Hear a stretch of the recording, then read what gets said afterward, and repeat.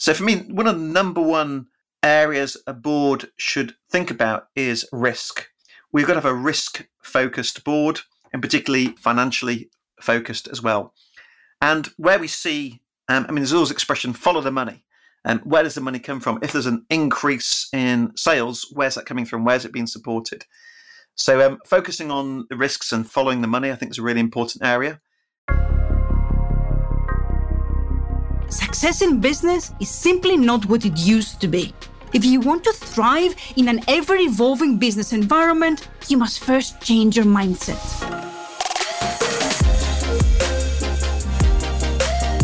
Hello everyone, and welcome to Unlocking the Boardroom podcast, an exclusive masterclass for business executives who want to drive change from the top. I am Diana Markaki, proud founder of The Boardroom, the first private club of the most influential women executives in Europe and around the world. At Unlocking the Boardroom, we unpack the challenges and opportunities of this brave new world, writing the first boardroom manual for the future generation of leaders.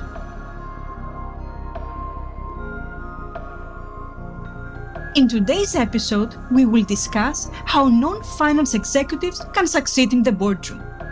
By the end of this masterclass, you will learn how to understand financial matters even if you do not come from a finance background. What are some common financial mistakes that non-finance board members make?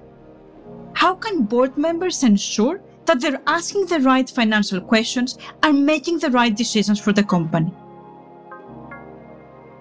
Joining us today is Stuart Warner, an internationally renowned finance expert and the author of 4 finance books, or as I like to refer to him, the Finance Whisperer. Stuart is the course leader of Module 3 of the Boardroom's Board Readiness Program and is helping our members that don't have a finance background to develop the practical financial expertise that is needed at the board level. We couldn't think of a better guest for today's episode to help us get to grips with finance. Stuart, welcome to the Boardrooms podcast. We're thrilled to have you on the show today. You and I know each other quite well. You have been on the Boardroom's journey since the very beginning. You have been serving on our advisory board, and you have been training our members both in Greece and in Switzerland on all matters finance. You're probably the only finance expert that I know who can actually make finance fun. So before we get all technical with these complex financial matters, I would like our audience to get to know you a little bit through our Fast 5 session. We like to keep things, fun and light over here. So get ready for some rapid fire questions. Stuart, are you ready for this? Yes, let's go. All right, first question. Coffee or tea? Definitely coffee. Are you an early bird or a night owl? 100% night owl. Now I need to ask, what is your guilty pleasure? Tricky question. I've got lots of these. So right now I'll probably go for a cheesecake with a biscuit base. What is your favorite city to visit, either for work or for pleasure? Oh, another tough question. I've got lots of these as well. I'll probably have to say Zurich, followed closely by Athens. And finally, the most important question of all. What is your go-to karaoke song? We won't judge, we promise. Well, if you know me, I'll probably run a mile before doing karaoke. It is not my choice activity. However, if I had to choose, I'd probably go back to my youth and think of my first 12-inch extended remix vinyl that I purchased, which was Grandmaster Flash and Melly Mel, the song White Lines. Do you know that one? Oh, yes. Okay. I did not expect that. A great song.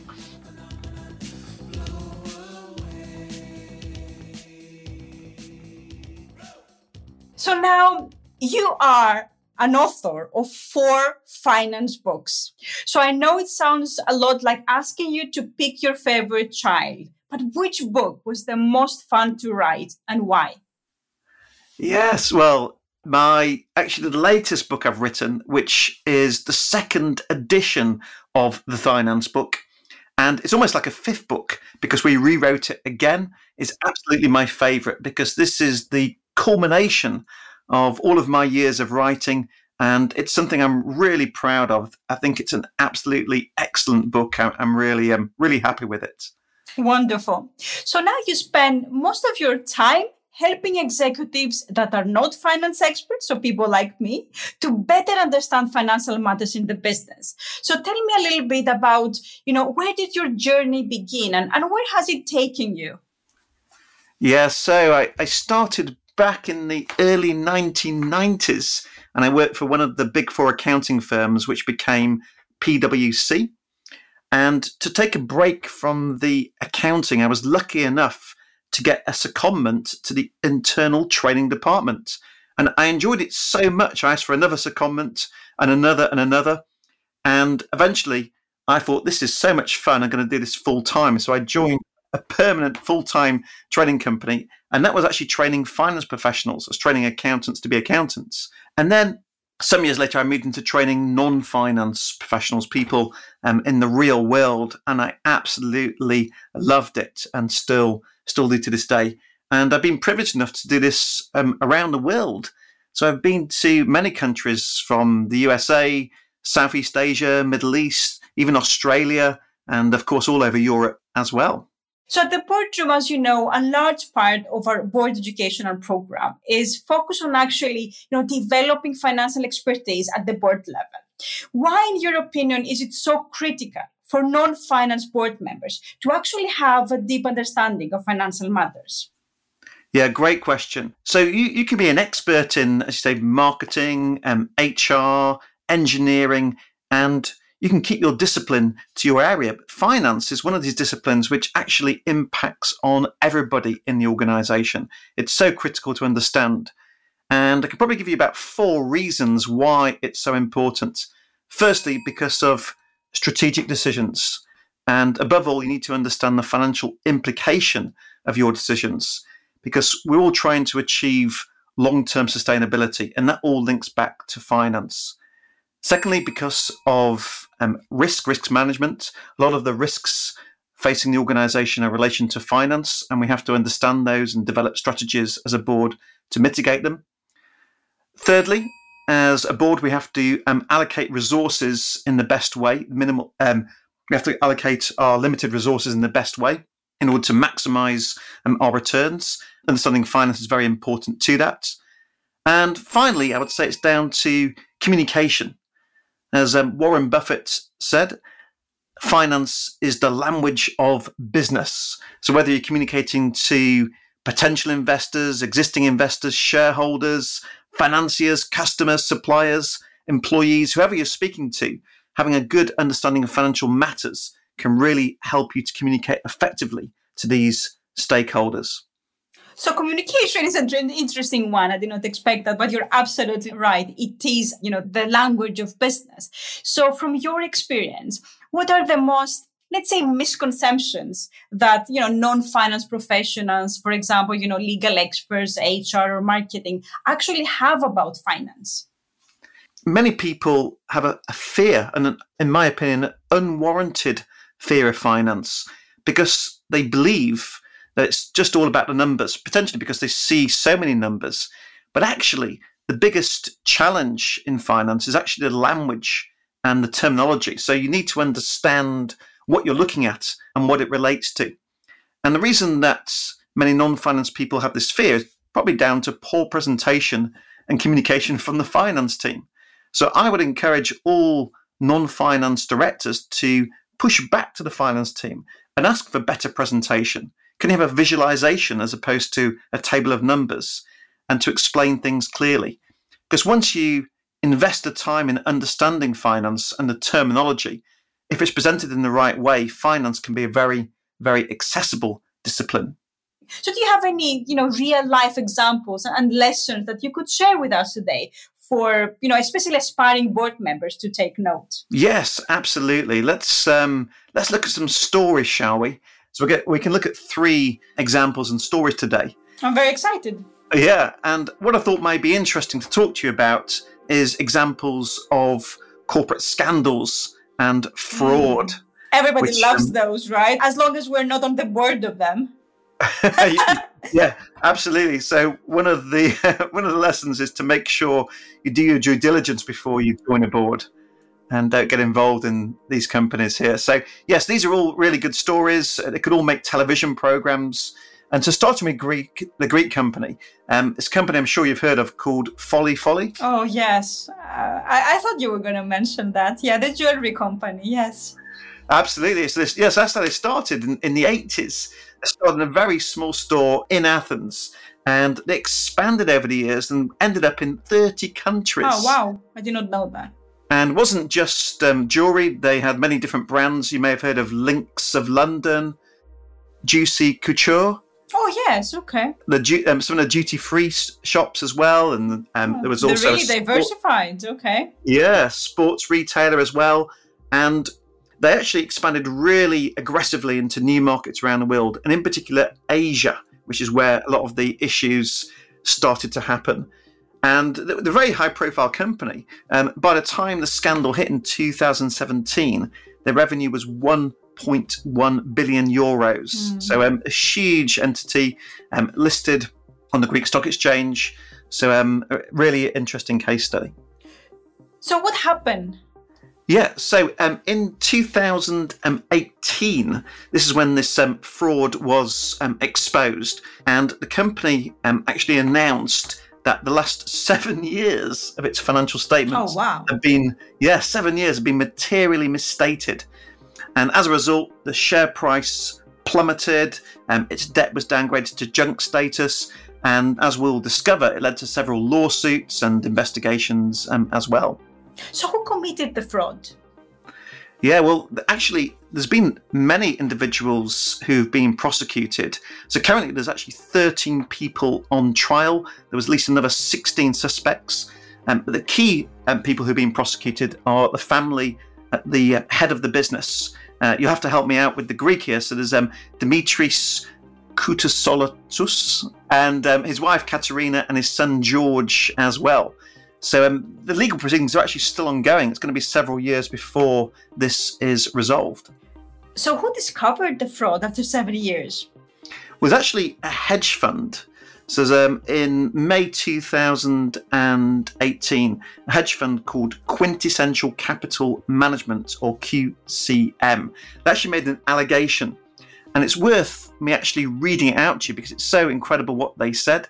They said that the image that the financial statements, and I'm paraphrasing a little bit to summarize it, the image from the financial statements was a rapidly growing multinational fashion company that had double-digit growth. What they found, though, was after their investigation, they found impossible to reconcile the picture with their actual findings on the ground. And what they said is what they found was an unprofitable, struggling company with materially smaller and rapidly decreasing revenue, size and cash that actually the picture presented itself. So a really, really different picture to the financial statements were saying. So were there any warning signs? Yeah, absolutely quite a few of these. So one sign that's pretty common to a lot of these instances is rapid growth. So they rapidly grew, they had over 1,000 stores. So if that growth isn't supported by an increase in profits and doesn't follow through to the cash, this can often be a warning sign. Their financial performance was quite unusual and wasn't just 2018. Way back in 2015, the Financial Times wrote an article by a journalist called Dan McCrum. What he said is he looked at the sales and the profits and he said, it's very unusual. I've got so many trade receivables, and the actual largest subsidiary of the company, worth almost 2 billion euros, whereas where the most of the receivables was found, was actually a really small Hong Kong accounting firm. Unbelievable. And it was very strange. What they also saw in the Financial Times was that although they showed 1.1 billion of profits from 2005 to 14, so we added up all the years, even though over all those years it was 1.1 billion of profits, there was only 300 million of operating cash. So normally what you'd expect, we call this the cash conversion ratio, for the profits to be more or less the same as cash, hopefully.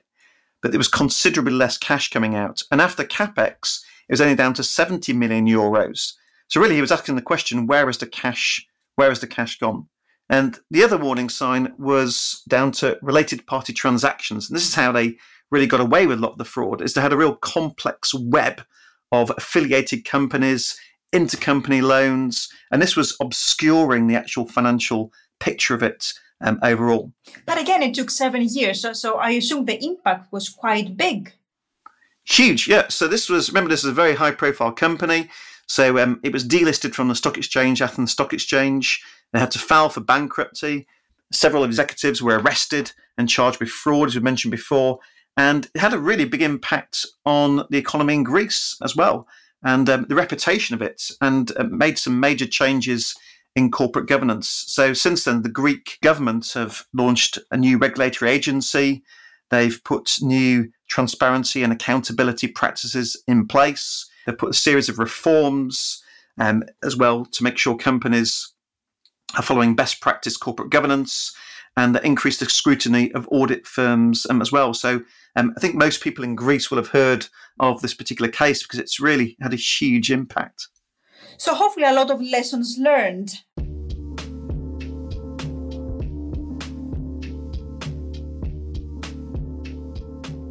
So let's move across now. Now going to move into the UK.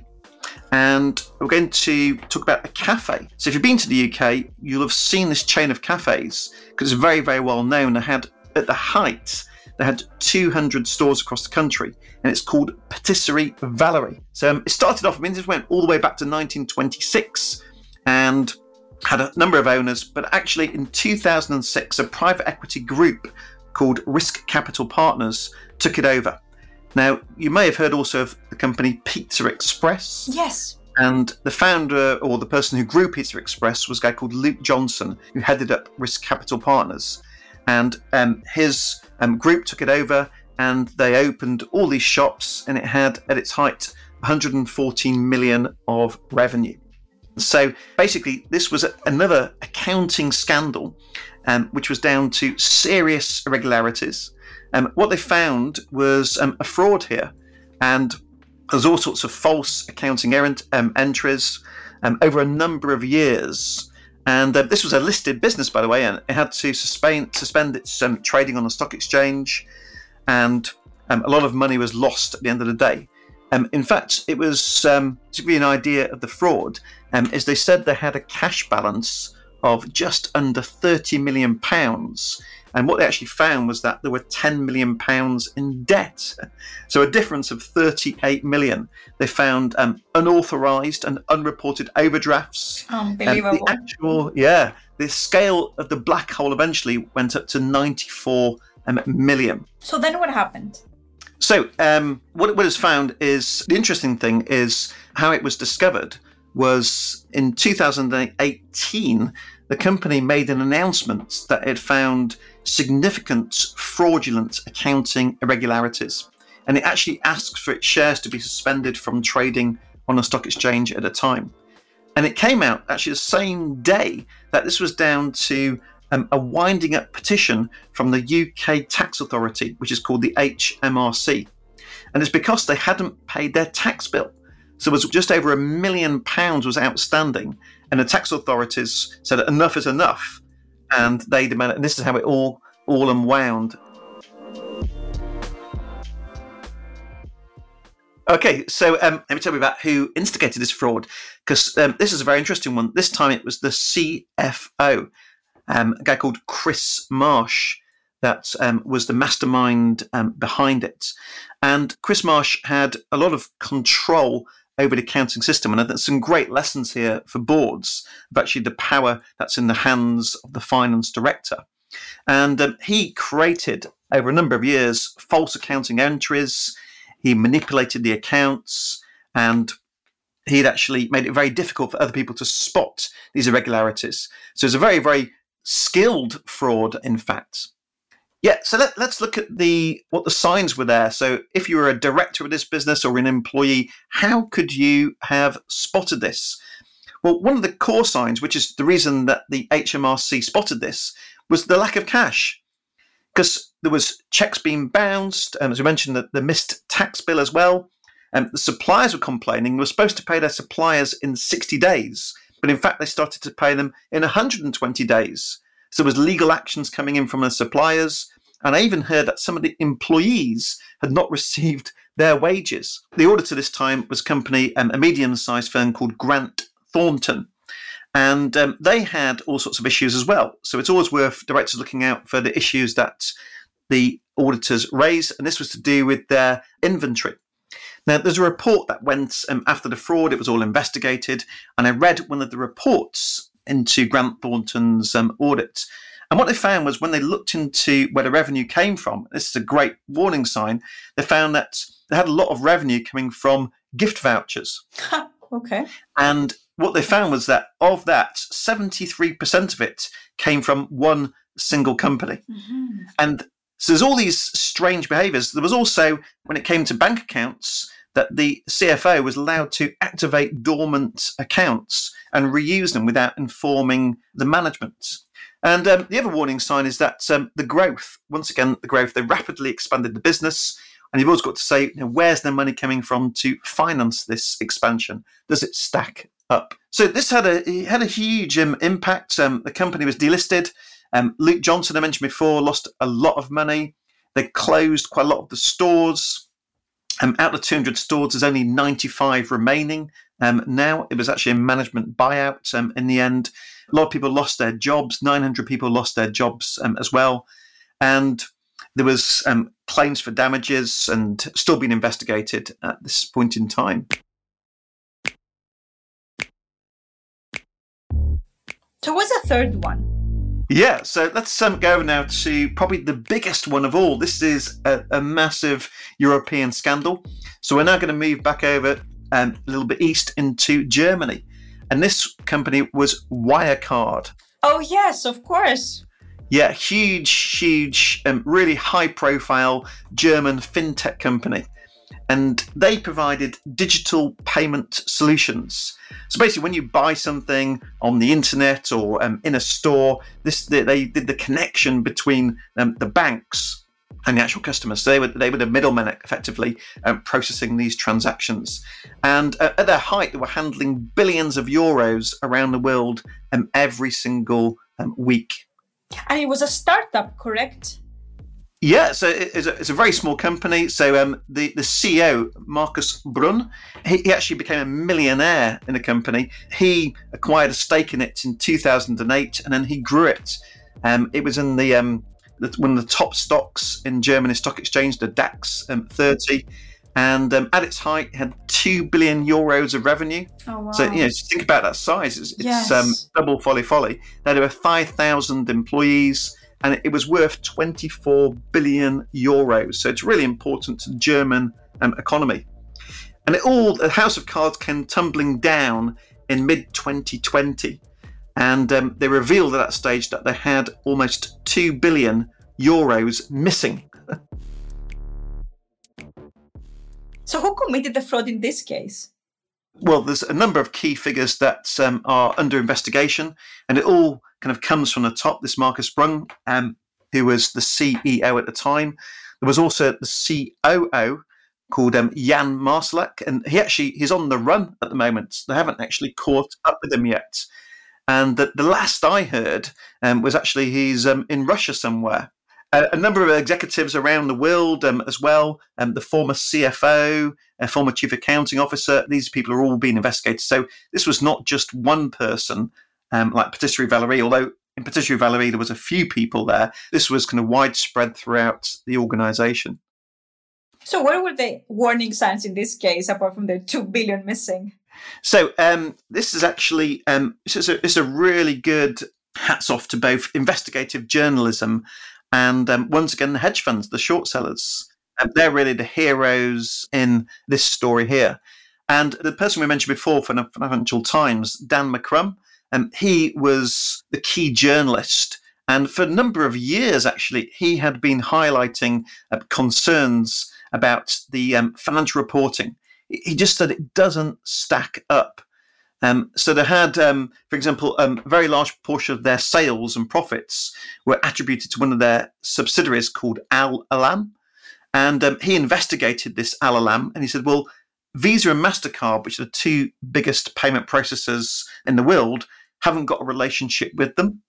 And he looked at the clients of this organization as well, and he said, well, they actually don't know, the clients that are listed don't know who Alam are, but somehow they've processed 350 million euros of payments for it.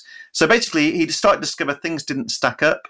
As mentioned, the hedge funds, the short sellers, they're involved as well. And there was actually a report that was published, a public domain report by a group of short sellers called Zatara, who questioned a lot of the practices there as well. So sometimes you have to just look at the market, what they're saying, and read the media. It had faced some scrutiny as well. So not in Germany, incidentally enough. The German regulators were really, many people say, at fault here, but actually in other countries. So in Singapore, they'd been raided, their offices. There's also, if you look at the top, look at the board, quite a high turnover of senior executives who were leaving the company. And so why are people leaving so regularly? So there was quite a number of warning signs there. Interesting that the German regulators were not actually investigating this case as opposed to Singapore, but I assume it could have been maybe like the national pride. It was like a startup, company grown into 2 billion euros value. So do you think it could have been anything around that? It's about how the regulators are structured in Germany. So it's much more localized, and to do with the number of people they put onto the investigation. Yeah, so I mean, these things will never be proved, obviously, but yes, it was very important to Germany, this business as a whole. But certainly the BaFin, who was the German financial regulator, they faced a lot of criticism for not investigating them properly. So what was the impact here at Wirecard? Well, huge losses. So this was a hugely valuable company, and many investors lost billions of euros as a result. There's been a massive overhaul in regulation, as we just talked about as well, and a lot of trust. So the investing and the public at large need to have a trust in the corporate governance, and this has really shaken that trust as well. As mentioned before, there's been criminal investigations. And it's also had repercussions for auditors.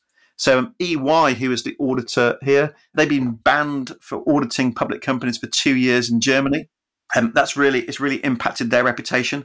And it's not just EY, KPMG was also involved. So when this 2 billion euros are mentioned, when it was originally said, okay, it's missing, so KPMG, they went to investigate it. And they did actually say at the time is that they weren't able to find enough evidence. They weren't able to have sufficient evidence that it was available. But what they didn't do is they didn't uncover the fraud. So it wasn't just about the 2 billion. There was a massive fraud going on behind this as well. So there's lots of people to blame. There's an excellent book, actually. So Dan McCrum has written a book called Money Men, which talks all about how it happened and his experience. There's lots of information in the public domain about this. It's a huge story.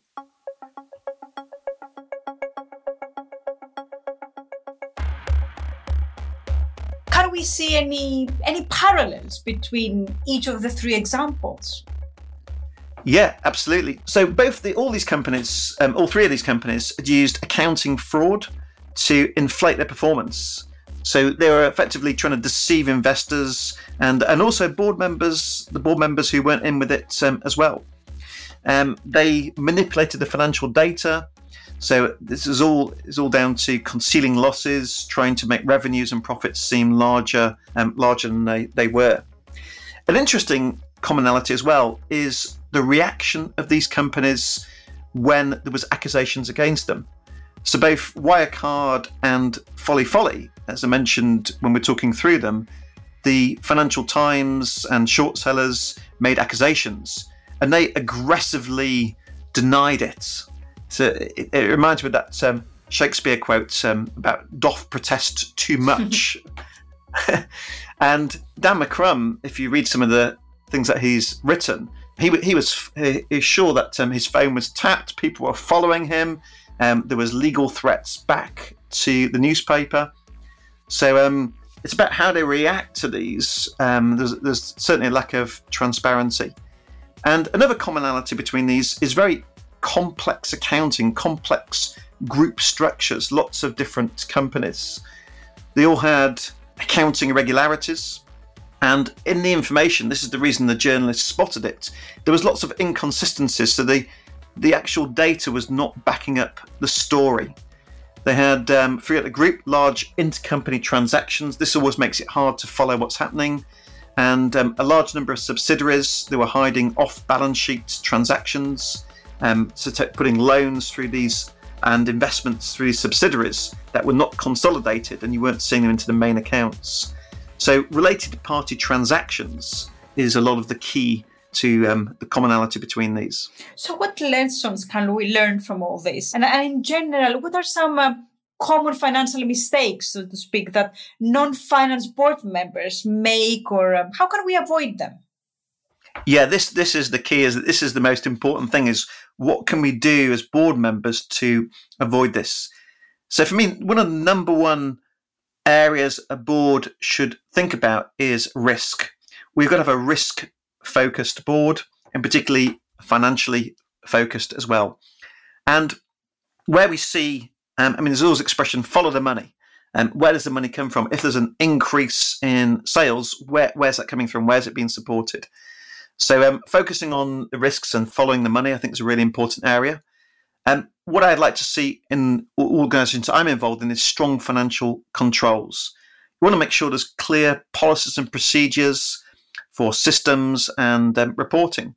And there's no reason why a board director can't take a tour around the business and ask these questions. So what's the system for making purchases here? How's a sale followed through? To make sure that the financial control systems are in place. And one of the key controls I'd expect to see in all organisations is segregation of duties. So we talked about patisserie Valerie before, and the CFO had too much control. So they were able to obtain unauthorised overdrafts. So there should be multiple signatures when transactions above a certain threshold take place. There should be lots of monitoring to detect irregularities and to pick out potentially suspicious activities. And I think audit plays a huge role, both externally and internally. So as directors, we should pay close attention to what the external auditors are telling us in their management letters. And if we have the benefit of internal audit, that's a really important element to have as well. So as a board member, listen to the answers to question. Are the answers clear? Does the story fit with the numbers? Also, we can have a look at making sure the organisations have whistleblowing mechanisms in place. So with Wirecard, one of the reasons that Dan McCrum was able to investigate it so successfully is a whistleblower actually gave him some data. So he had access to internal information and emails, which made it clear as well. So having a situation where whistleblowers are able to raise concerns without fear of retaliation, I think this is really critical. When it comes to financial reporting, I think we need to have lots of transparency. So you can spot by reading a set of accounts or reading the board packs, if there's transparency there, can we follow transactions through?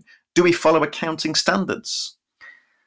Also, before we talked about the markets with Patisserie Valerie, so be aware of what's happening with competitors. Be aware of what's happening in the marketplace. What are journalists saying? What are the short sellers doing as well? And I think finally, one lesson can be learnt, which is how the UK, Germany and Greece have all reacted, is having stronger regulatory oversight for both companies and auditors. So many important, takeaways and lessons learned and, nuggets of wisdom. Thank you so much, Stuart. And fascinating stories. Indeed, it could be a Netflix series. So maybe we can follow up with a second episode. But before we wrap this up, and again, I would be listening to you for hours, Stuart, there's one last summary question that we ask each guest on the podcast. So what are the 3 qualities that an executive needs to have in order to become a successful board member? Well, number 1, you could probably guess, I'm going to say, is a strong financial expertise and awareness.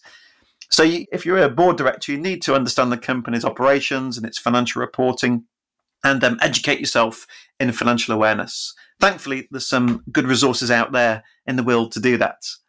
I would say number 2 is to have a healthy professional skepticism about financial information that you receive. So don't blindly accept financial information that you've been given. Ask questions. Think about your understanding of the business and does it stack up with the numbers? Challenge assumptions. If you don't understand information, feel free to question it.